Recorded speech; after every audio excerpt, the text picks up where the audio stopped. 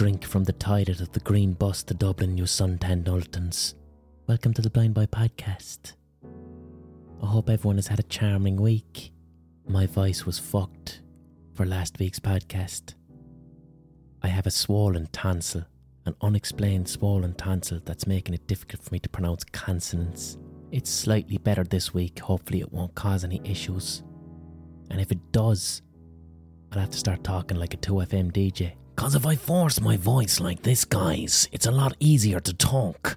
When you speak in this way, it's so unnatural that you can't tell if I have a problem with my throat. Because the speech is so performative, you have no frame of reference for it. The Jesuits are coming back. He was beaten to death by the Jesuit monks.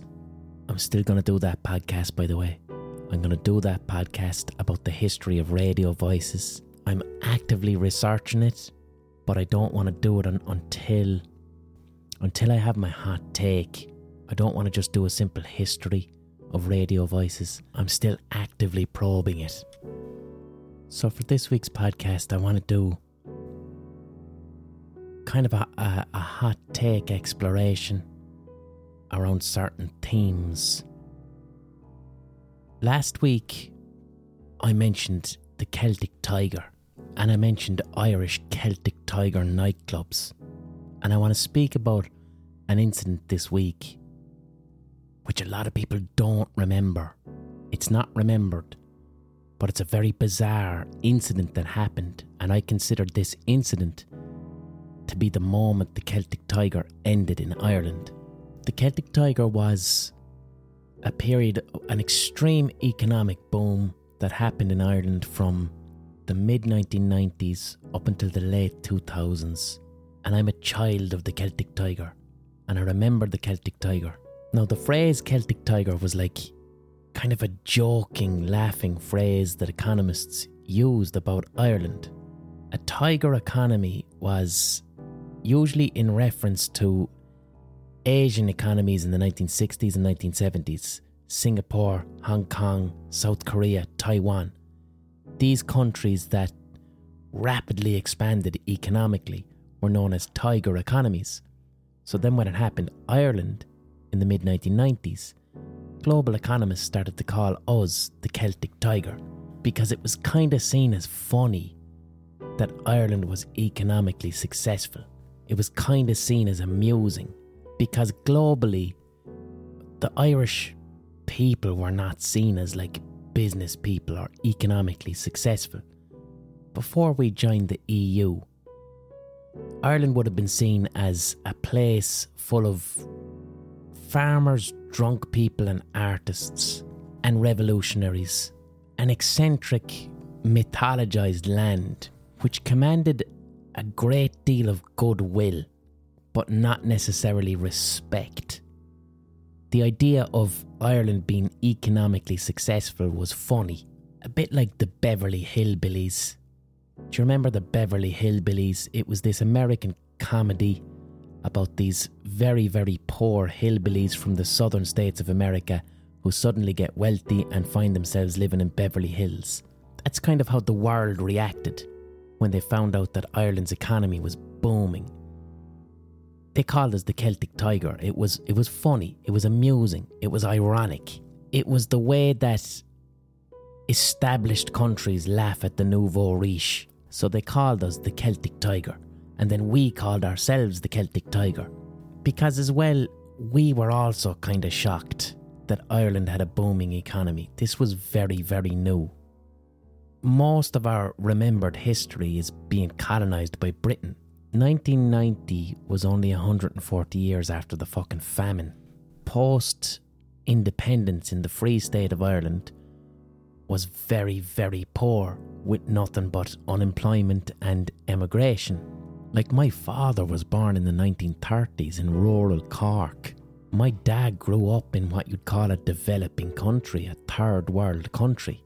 And his generation just emigrated. And same with the generation after that, they just emigrated. Like, Ireland never had baby boomers, the generation that was born into economic prosperity immediately after World War II. There was no boom after World War II in Ireland, it was just the same old shit. People emigrated. My brothers were born in the 60s and the 70s. Their generation just fucking emigrated too. But if you were born in like 1973 to 1979, then you got to experience the Celtic Tiger as an adult. So the Celtic Tiger generation, who are now approaching their 50s, I'm guessing, lived in a time of great economic prosperity. And Ireland had never experienced this, and we didn't know what to do with it. And things got very, very silly. Like, I was a kid, but I remember ridiculous things like there was a block of flats in Limerick, and every week the owner of the block of flats used to arrive in his helicopter to collect the rent. There was just money everywhere. And even when I was in school, lads used to leave school at 16 just to get a job in Dell. Dell was this massive factory in Limerick. All of the Dell computers in the 2000s for all of Europe and the world were being made in Limerick. And they were just throwing out jobs, well-paid jobs. And people used to leave school and work in Dell and do 16-hour shifts and earn mad amounts of money. And people in trades as well. If you were a bricklayer, if you were a welder, back in the Celtic Tiger, if you were doing one of these jobs, you became seriously, seriously wealthy. And it was expressed all around you as this perpetual sense of progress. Consistent and continual progress. There was cranes and buildings everywhere. Brand new cars. During the Celtic Tiger, everybody got a brand new car each year. And I remember this because of the bruises on my arm. I remember walking to school just after Christmas holidays in early January. And when we used to walk to school, the game used to be, if you saw a car with a brand new reg, you got to punch your friend into the arm. And I remember it from 96, 97, 98, 99. Each year, you'd get punched into the arm more in early January because people were just going straight into the car dealerships and buying a brand new fucking car and trading in the old one. By the time it got to 2000, we just stopped playing the game. And for me, how the Celtic Tiger was most expressed was the Celtic Tiger nightclub. This is what I alluded to last week. Every town and city in Ireland had massive nightclubs that were full every day of the week. I can't remember the year, might have been about 2004, 2005.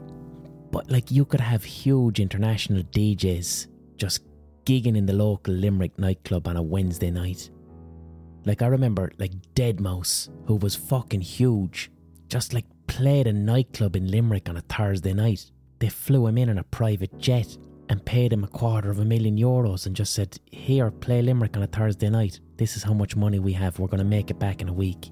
It was non-stop, full nightclubs every day of the week from 6 in the evening until 2 in the morning, and that was it. That was a given. I was too young to go up to Dublin, but I have to assume Dublin was even madder.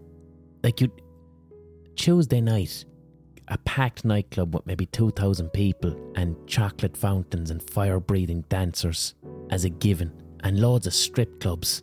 And you might see celebrities hanging around Limerick. Your man Huey from the Fun-Loving Criminals be walking on the road with a fucking breakfast roll on a Wednesday morning. And Dane Bowers. You'd see Dane Bowers walking up O'Connell Street. It's not fucking Diana Ross, but you get my point. Fucking Khalees. I saw Khalees in Limerick. She just came to Limerick to hang out. Khalees. I'm wearing my school bag and there's Khalees. So I suppose what I could compare it to is, for a very, very brief period in the late 90s and 2000s, Ireland was a little bit like how Dubai is now. Like, not to the scale of Dubai, but what I mean is there was so much cash in Ireland that there was a large incentive for internationally famous people to just come here and hang out, or even get paid 50 grand just to be in a nightclub. Like a really shit Dubai, but it was quite surreal. And of course, the ultimate expression of Celtic Tiger irrationality. I mentioned this before on a previous podcast, I believe, but the drink of choice was a shot called Goldschlager. You'd have people slamming down 200 fucking euros onto the bar top, buying everybody shots of Goldschlager. And Goldschlager was a drink that contained flakes of gold. And Irish people used to think if they drank Goldschlager that the flakes of gold in the drink would slit the insides of their throats and they'd get drunk quicker. And that was the maddening drink of the Celtic Tiger. And of course then in Limerick there was the double edge to that blade, because with that money there was obviously a huge market for drugs, and with drugs then came gangs. So one of the reasons Limerick has such an unfair reputation for being a dangerous, violent place is because for a few years during the Celtic Tiger there was a gang war, legitimately a pretty bad gang war between 5 or 6 gangs, and lots of shootings and lots of murders. There was like 3 people murdered in one weekend in separate, unrelated incidents, which when I look back now that's a bit mad in a city of 100,000 people. But having said that, it's 20 years on and Limerick is not like that. Limerick is not like that at all. It's a very, very safe place. And even back then, you're talking about maybe only 300 gang members in the whole city, but all at war, so it made the headlines and made Limerick appear to be quite a dangerous place. But what I'm getting at is that the period of the Celtic Tiger was fucking mad, and the further we get from it, the more surreal I realise it was. Like, Limerick is really only recovering now. Like, it's a strange feeling to spend my childhood in a city that was bustling and busy and prosperous, and then to suddenly see that end overnight and become empty from about 2010 onwards. Like, I'll never forget Christmas 2011, being in the main street, O'Connell Street in Limerick, and this was Christmas week, which for most of my childhood you could barely walk in the city because there were so many people.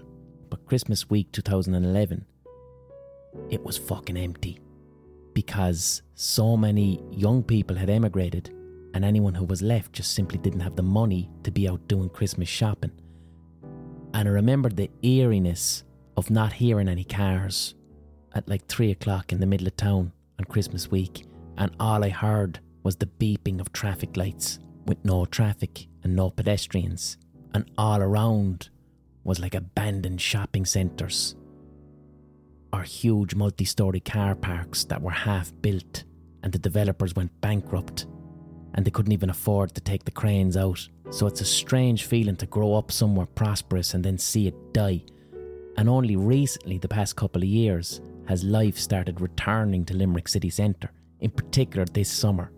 Limerick city centre at the moment is fantastic. Loads of restaurants, outdoor seating, people enjoying it. Wonderful to see. This weekend was magnificent. But one of the shittest things about the Celtic Tiger, especially for my age group, for millennials. So I was a child and a teenager throughout the Celtic Tiger, so I got to see it, but I never got to participate in it. It was just this thing that was happening around me. And also collectively, Ireland, because we'd never had this prosperity before, Irish people just assumed that this was going to continue like this forever. When I was like 14, 15, my older brothers, who would have been teenagers in the 80s, like, they used to tell me about emigration and the dole. They'd say, wow, aren't you so lucky that you or none of your friends are ever going to have to emigrate or go on the dole? During the Celtic Tiger, Irish people just thought that these were things of the past, that this was in Ireland's past, that it would never return. But the other shitty thing that the Celtic Tiger did, specifically to people in my age group, is it gave us deeply unrealistic expectations of where we should be in 10 years, and then it was suddenly stripped away. So when I was 16, the expectation during the Celtic Tiger of where I should be when I was 26 was the average 26-year-old at that point should be on their first house. No word of a lie. During the late 90s and the 2000s, Irish people were getting mortgages at about the ages of 25, 26. The banks were just handing out mortgages to whoever got them. And people weren't thinking about saving. It was just like, yeah, a mortgage. Fine, I'll take that. And people in their 20s, when they were being given these mortgages, The banks weren't like, here's your home for life. It was like, oh, you're 25. Yeah, this is just your first little house. You'll pay off this mortgage really quickly. And then maybe when you're looking at your 30s, then you'll get your real house, your big one.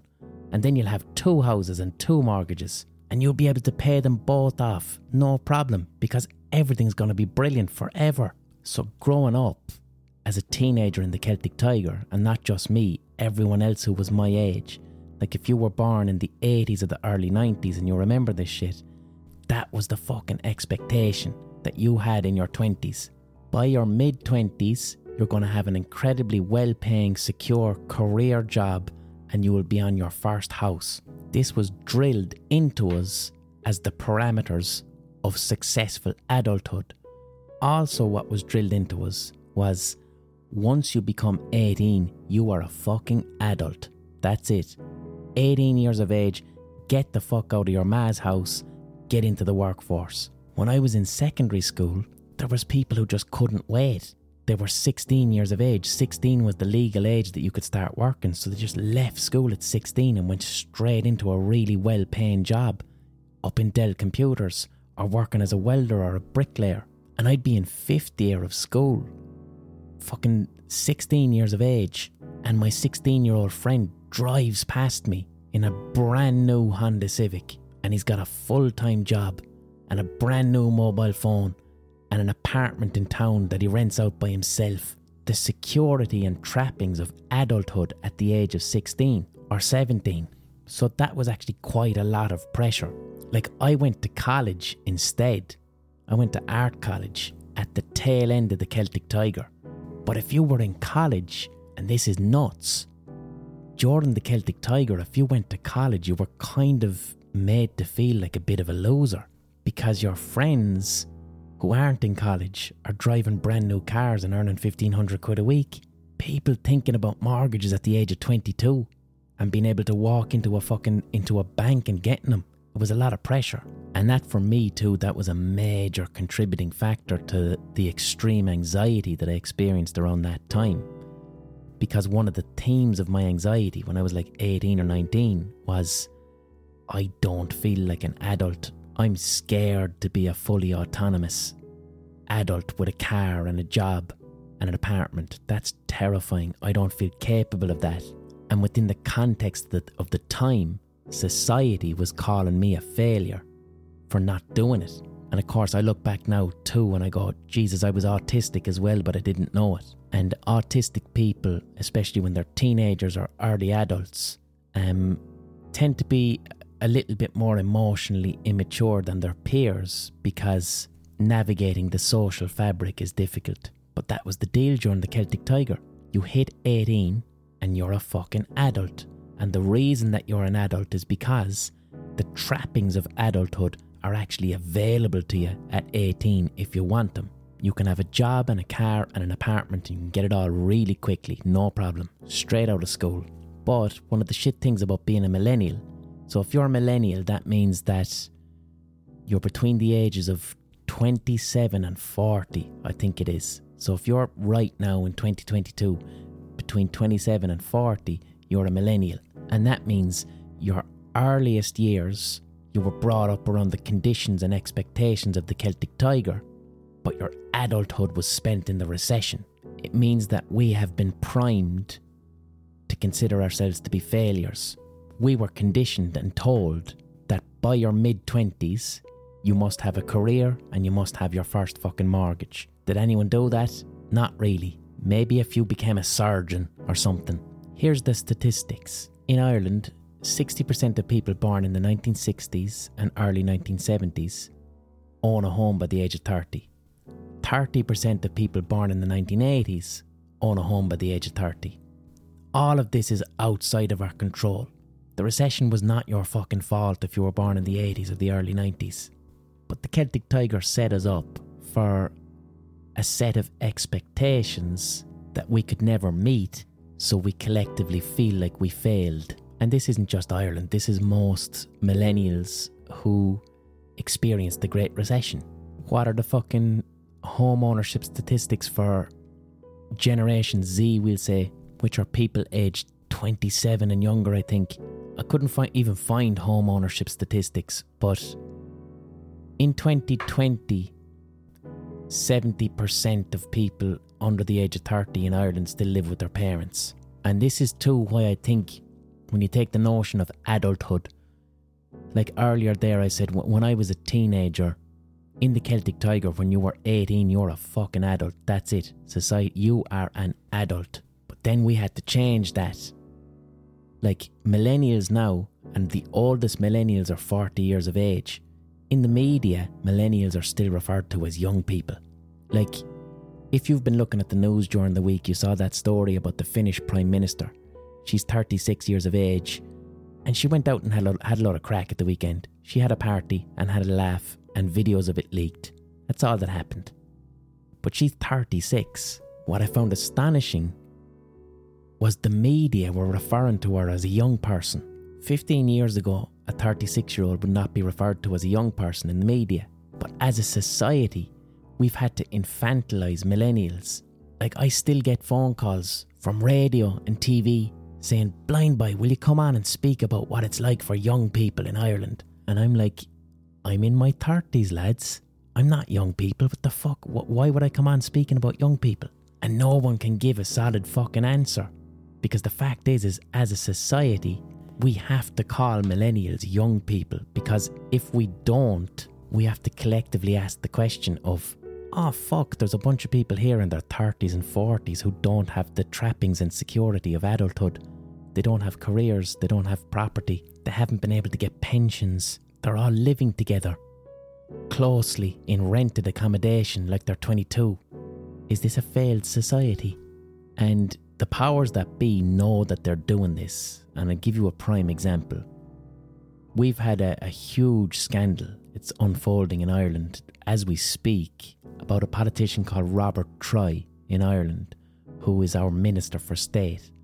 Now, I've got to be careful how I say this because he's being quite litigious. So this politician is a landlord of multiple properties. And from what I've read in the papers, it would appear that he's been quite forgetful and careless in declaring his position as a landlord of multiple properties. And some people are wondering if his position as Minister of State and also being a landlord of multiple properties actually means it's a conflict of interests. Because also the thing is that he's Minister for State, so his actual job encompasses overseeing how companies in Ireland adhere to their legal obligations so that they are not careless or forgetful. And if he continues as a minister, then that sends the signal to every business in Ireland that you're allowed to be careless and forgetful. So it's a bit like a fireman in a petrol station lighting a cigarette in each hand on a hot, dry day with a car boot full of fireworks. That was hyperbole and satire. You can't sue me for that. But this politician, Robert Troy, he needs to fucking resign. This man needs to resign immediately. I don't think it's going to happen. I don't think he's going to get pressure from his party, Fianna Fáil, to resign, because a load of our politicians are landlords. And if he resigns, that sets a precedent. And now we can look into all the properties of all the politicians that are landlords, and we can see if all of them have been careless or forgetful about their properties that they're landlords of. And if they have, then they would have to resign too. But anyway, this Irish politician, our Minister for State, Robert Troy, if you go to his website, one of the first things it says in the website is, as a young person, you were born in 1982, Robert. You're 40. You're not a young person. Also, this is how you know Robert Troy isn't a young person. When you go to his website, on the right-hand side, he has an automated Twitter feed which live updates anytime he's getting mentioned. So when you visit his website, it's just a bunch of tweets listing out the reasons why he needs to resign. And that's old man shit, Robert. That's an elderly taxi driver with giant text messages on his phone so he can see it with his glasses on. A young person wouldn't have shitloads of tweets calling for them to resign on the landing page of their own website. They'd be more technologically astute than that. You're 40, Robert. I'd wager that you've laughed heartily at a passive-aggressive Minions meme on a Facebook page. So now we have 40-year-old politicians who are identifying as young people, a multi-property landlord, Minister for State. So the infantilisation of millennials is deliberate and systemic, because it's a hell of a lot easier to say that young people don't have pensions, young people don't own property, young people can't get mortgages, young people are living with their parents. But I started the podcast saying I want to interrogate the moment that the Celtic Tiger ended.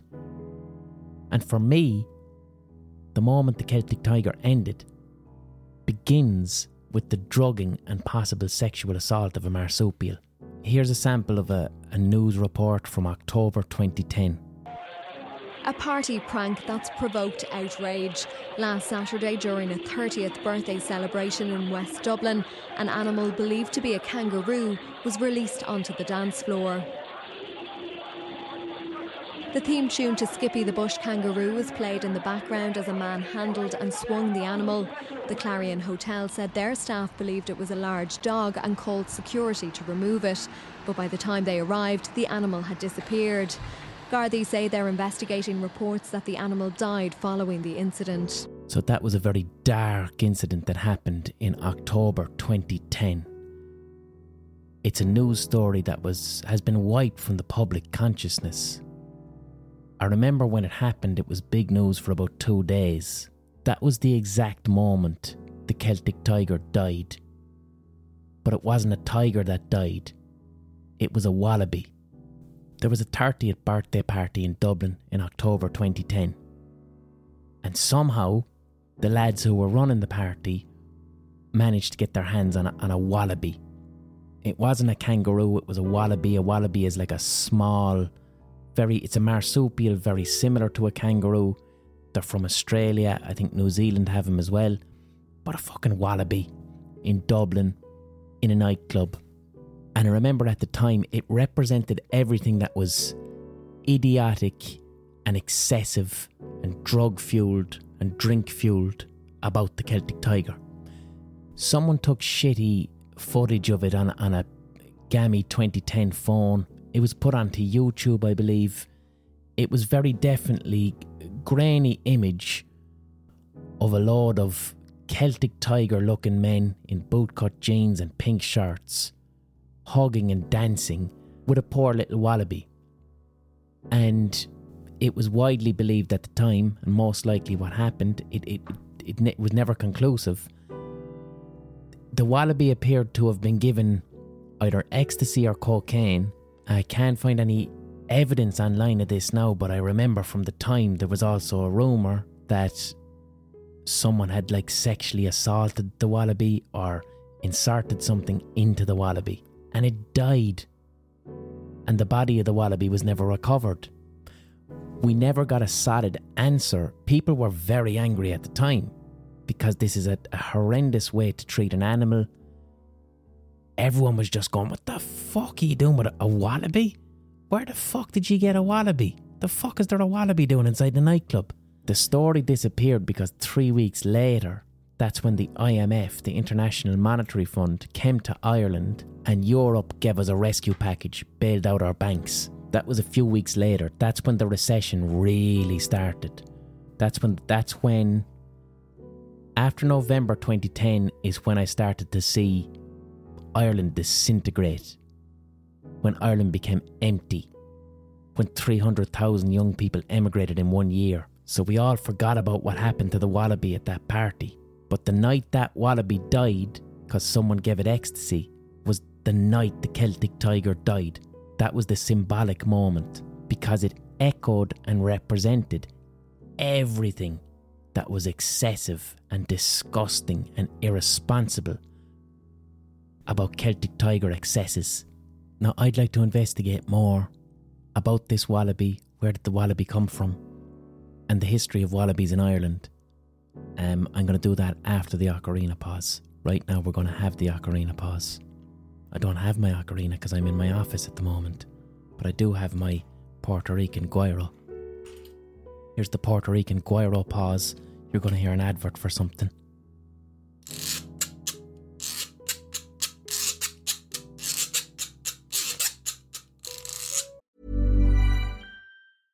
Finding your perfect home was hard, but thanks to Burrow, furnishing it has never been easier. Burrow's easy-to-assemble modular sofas and sectionals are made from premium, durable materials, including stain and scratch-resistant fabrics. So they're not just comfortable and stylish, they're built to last. Plus, every single Burrow order ships free right to your door. Right now, get 15% off your first order at burrow.com/ACAST. That's 15% off at burrow.com/ACAST. Imagine the softest sheets you've ever felt. Now, imagine them getting even softer over time. I'm here to tell you about Boll & Branch sheets. In a recent customer survey, 96% replied that Boll & Branch sheets get softer with every wash. They're made from the rarest organic cotton and designed to get softer over time. Try their sheets with a 30-night guarantee, plus 15% off your first order with code BUTTERY. So head to BOLLandbranch.com today. Exclusions apply. See site for details.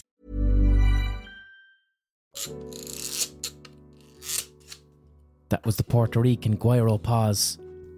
You would have heard a digitally inserted advert that was put there by Acast. Support for this podcast comes from you, the listener, via the Patreon page, patreon.com/The Blind Boy Podcast. This podcast is my full-time job. This is how I earn a living. This is how I pay my bills. This is how I pay for this office that I record this podcast in. I adore doing this work. I love that this is my job. I'm unbelievably happy and humbled to have this as my job. But if you enjoy this podcast, please consider paying me for that work. If this podcast brings you solace, joy, entertainment, distraction, whatever reason it is that you come to this podcast and you listen to it, please consider paying me in order to listen to it. All I'm looking for is the price of a pint or a cup of coffee once a month. That's it. If you finish listening to the podcast and you say, fuck it, I like that, I'd buy him a pint if I met him in real life, well, you can via the Patreon page. But if you can't afford that, if you don't have the money right now, whatever reason, don't worry about it. You can listen for free because the person who is a patron is paying for you to listen for free. So everybody gets a podcast, I get to earn a living. It's a wonderful model based on soundness and kindness. And also, it keeps this podcast 100% independent. Each week I come to you with a podcast where I genuinely, congruently speak about whatever is on my mind that week, whatever I'm passionate about, whatever podcast I want to make. By following my creative voice, it means that I can deliver an authentic podcast, and I'm not beholden to the whims of advertisers. Advertisers can't come in here and say, we don't want you to do a podcast about that. Do a podcast about this trending topic right here. We want you to have this controversial far-right prick as a guest because it will drive up engagement. No one can do that. Anyone who tries to do that can go fuck themselves. This is a listener-funded podcast. The content is fully independent, and by supporting the Patreon, we keep it that way. Patreon.com/The Blind Boy Podcast. And don't just support my independent podcast, support whatever independent podcast you enjoy. And you can do that by liking it, sharing it, word of mouth, fucking leaving good reviews, whatever. The podcast space is becoming massively oversaturated with corporate podcasts made by people who don't give a fuck about what they're making. Big money throwing shit at the wall and seeing what sticks. And this is oversaturating the environment and making it difficult for small independent creators to keep doing what they do. So support independent podcasts where possible. I've no gigs to promote. I'm at Electric Picnic. You know the crack with that. I've one other I'm doing some gig in England. I think just before Electric Picnic, but I don't think I can announce it till next week. It's some festival. I'll let you know next week. Catch me on Twitch on Thursday nights, twitch.tv/The Blind Boy Podcast.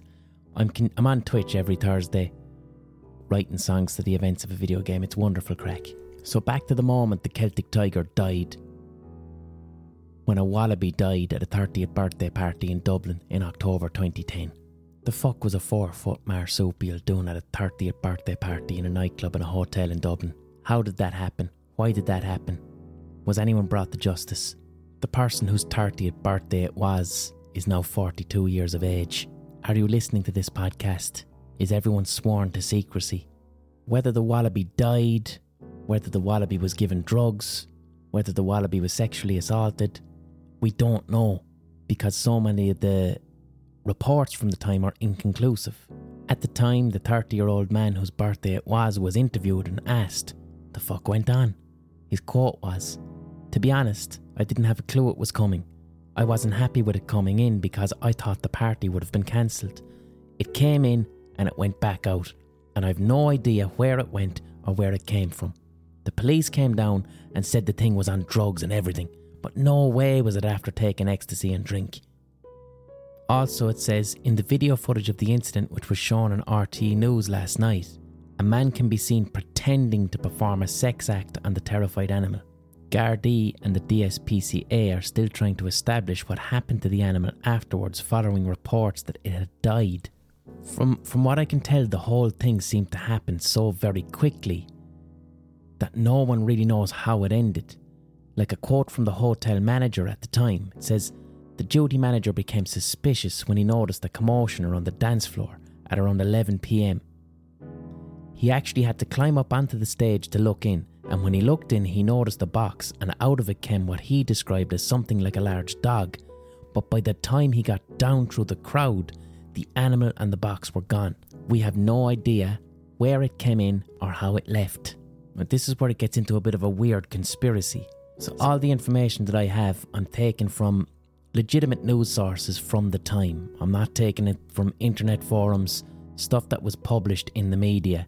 The biggest culprit of, where the fuck did a wallaby come from? How did a wallaby get into a nightclub? Is 500 metres from where the hotel was, there was a circus called the Australian Super Circus Sydney, which had wallabies. So that's the number one suspect, obviously. If there's a fucking circus 500 metres from the nightclub that has wallabies, that's the first place you're going to start looking. A report from Trinity News in November 2010 says the animal was brought into the party either in a box or on a leash, and by one account, it was brought in the first place because Australian Super Circus Sydney had no monkeys. So apparently, the lads at this party wanted to rent a monkey from this circus. The circus didn't have any monkeys, so they said, "Would you like a wallaby instead?" Allegedly. The owner of this circus, Alexander Scholl, who I don't think is an Irish person, was interviewed at the time, and he denied everything. He insisted that both of his wallabies are alive and well, and he would never let them go to a nightclub. He even went on to Liveline to talk to Joe Duffy about it. Because it does look pretty obvious if you've got a fucking wallaby 500 metres from the event that you might have given the wallaby. But he said no. He says, the animal, it might have actually been a man in a kangaroo suit. And his actual quote is, "You know how Irish people drink. They can see anything." So he intimated, despite video evidence, that what was at the party was not a wallaby, but in fact a man dressed up as a wallaby. But the Irish were so drunk that they couldn't tell the difference between a wallaby and a man in a wallaby suit. I've seen the video, so if it is a human in a wallaby suit, it's a child in a wallaby suit, because it was very wallaby sized. Now, suspicion was also raised about this Scholl fella who was running the circus, because his brother Martin at the time was actually on trial in England for drugging 2 dogs. And Alexander Scholl himself, in Antrim in 2007, an elephant that he had died mysteriously and was incinerated before the police could examine the body. And then finally, Alexander Scholl's wife, Yvette, came in, and she insisted that the wallaby incident was actually an attempt by animal rights activists, going one step further, that animal rights activists had dressed a human up as a wallaby, and then this human in a wallaby costume got into the nightclub, and all the Irish were so drunk that they thought the human in a wallaby costume was an actual wallaby. So no one really knows. But the intimation that I'm seeing from the news reports at the time is this fella who was running this Sydney circus thing was renting out animals to people in nightclubs to have a laugh with them, which was not a common sight during the Celtic Tiger era. But I remember exotic animals in nightclubs, in particular snakes. You'd often have a Celtic Tiger nightclub and you'd have a dancer with a snake, which, again, that's pretty shitty. It's a fucking snake. Snakes aren't supposed to be in nightclubs. I'd imagine a snake is pretty stressed out if it's in a nightclub. In fact, I remember a story at the time when I was describing the excesses of Limerick City during the Celtic Tiger. We had like 3 or 4 strip clubs, which is mad to think of. And there was one bar underneath a strip club.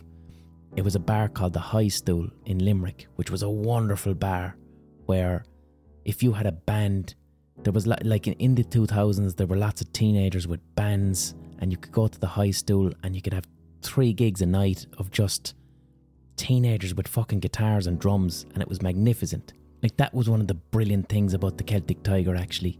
Because there were so many places open and so much money going around, not everywhere had to earn a profit. So you did have a couple of venues around town that just gave a space for bands to perform. And the 2 main places in Limerick were Riddler's, which is now Pharmacia, and the High Stool. And I used to be going in there when I was in school. And you could have like just a group of people you know who are also in school who want to have a go at having a band, and it's like, there's a stage, get up, play, it's fine. And you could have a bunch of teenagers in there just drinking my waddy, and it was quite a wonderful creative scene. But above the High Stool was a strip club. Anyway, one night, this was about 2004, one night one of the strippers had a giant python as part of her act, and whatever happened, she lost the python. This giant python had managed to slither in between the walls or underneath a floorboard, but the strip club upstairs had lost the python. Then like a week later, downstairs in the High Stool, there's all these teenagers with their new metal bands, and this fucking giant snake appears out of nowhere, and everyone starts freaking out and screaming, and the whole building is evacuated, and no one can understand why there's a 13-foot python in a bar. Now, I wasn't there for that, but I remember that being a story at the time. But yes, exotic animals in nightclubs during the Celtic Tiger was a thing. Quite a shameful thing, because that's animal cruelty, that's animal abuse. So that's where the tale ends.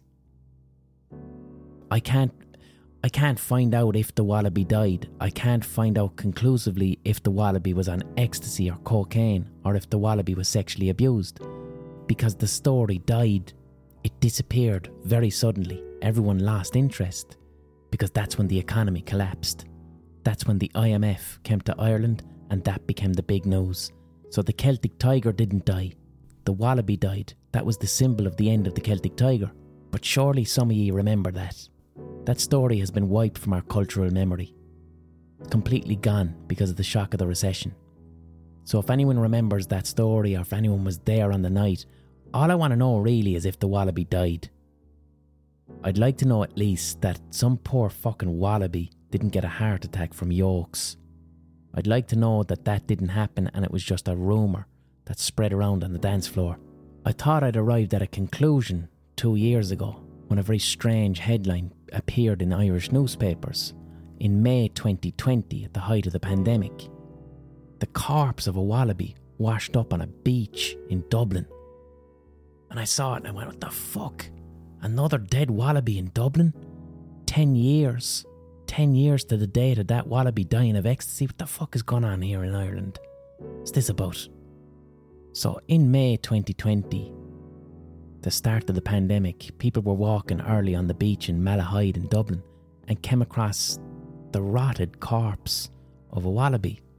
Now, a wallaby, if you don't know, they're like very small kangaroos. They're quite cute. They're about 4 feet tall. They kind of look like gigantic rabbits in a way. They're marsupials, which means they have a little pouch where they carry around their young. They're indigenous to Australia and New Guinea.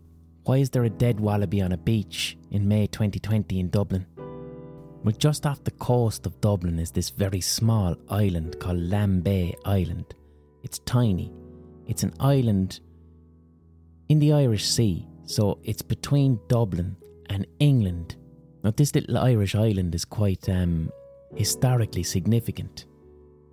Like in the 1st century, I think it was, a group of Roman refugees from Roman Britain settled on the island, which is the closest the Romans ever came to Ireland.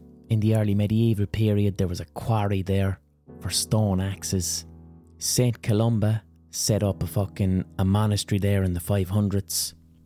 But today, Lambay Island off the coast of Dublin has the largest population of wallabies outside of Australia. There's hundreds of wallabies, these tiny little kangaroos, just fucking living on this island off Dublin, wild. And that's why that wallaby corpse washed up on the Malahide beach in Dublin in 2020.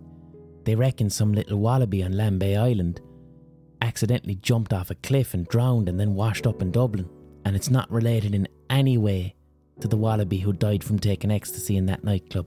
So Lambay Island was purchased by the Baring family, which are like this international German-British banking family, unbelievably wealthy, and they bought this little island off Dublin. And sometime in the 1950s, Cecil Baring, who was living on Lambay Island, he's just like, I love animals, I love wildlife, I'm filthy rich, I have an island, I'm just going to put a couple of wallabies here because I like the look of them. So he did, and he reared them. But then the population grew and grew and grew. And the wallabies are happy as fuck. They can't swim, so they're no threat to Ireland. And there's just hundreds of wallabies on this tiny little island near Dublin. And it's actually become quite practical because since the 1970s, Dublin Zoo has got wallabies. But sometimes the wallabies have too many children and they don't know what to do with them. So Dublin Zoo just gets excess wallabies and fucks them onto this island. And they live there undisturbed, wild. And what I've started to do when I'm especially bored is I go onto Google Maps and I look at Lambay Island and I zoom in really, really close and I try and find wallabies in the grass from a satellite on Google Maps. So fair play to the wallabies. And also, I think I mentioned earlier, I said that wallabies were native to New Zealand. They're not. Humans brought wallabies from Australia to New Zealand, and now wallabies in New Zealand are an invasive species that are causing quite a few problems. But that's how the Celtic tiger died. The supposed death of a little wallaby in a nightclub who may or may not have taken ecstasy. And if anyone knows any more about that story or has inside information, let me know, because I'm very curious about it. Or even if a journalist wants to pick it up once again, why not? I understand the recession and the IMF coming into Ireland was massive news. But that story just died. No one followed it up. We don't know what happened. Someone needs to find that out. Until next week, rub a dog, hug your mother, enjoy the wonderful weather, pay respects to the wilting leaves as they turn to amber and crumble to their deaths. God bless.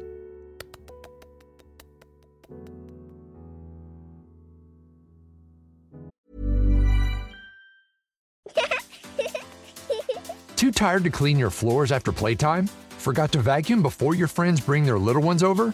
Let Eufy X10 Pro Omni help. Powerful 8000 PA suction removes debris, and MopMaster dual mop pads scrub away stubborn stains with ease.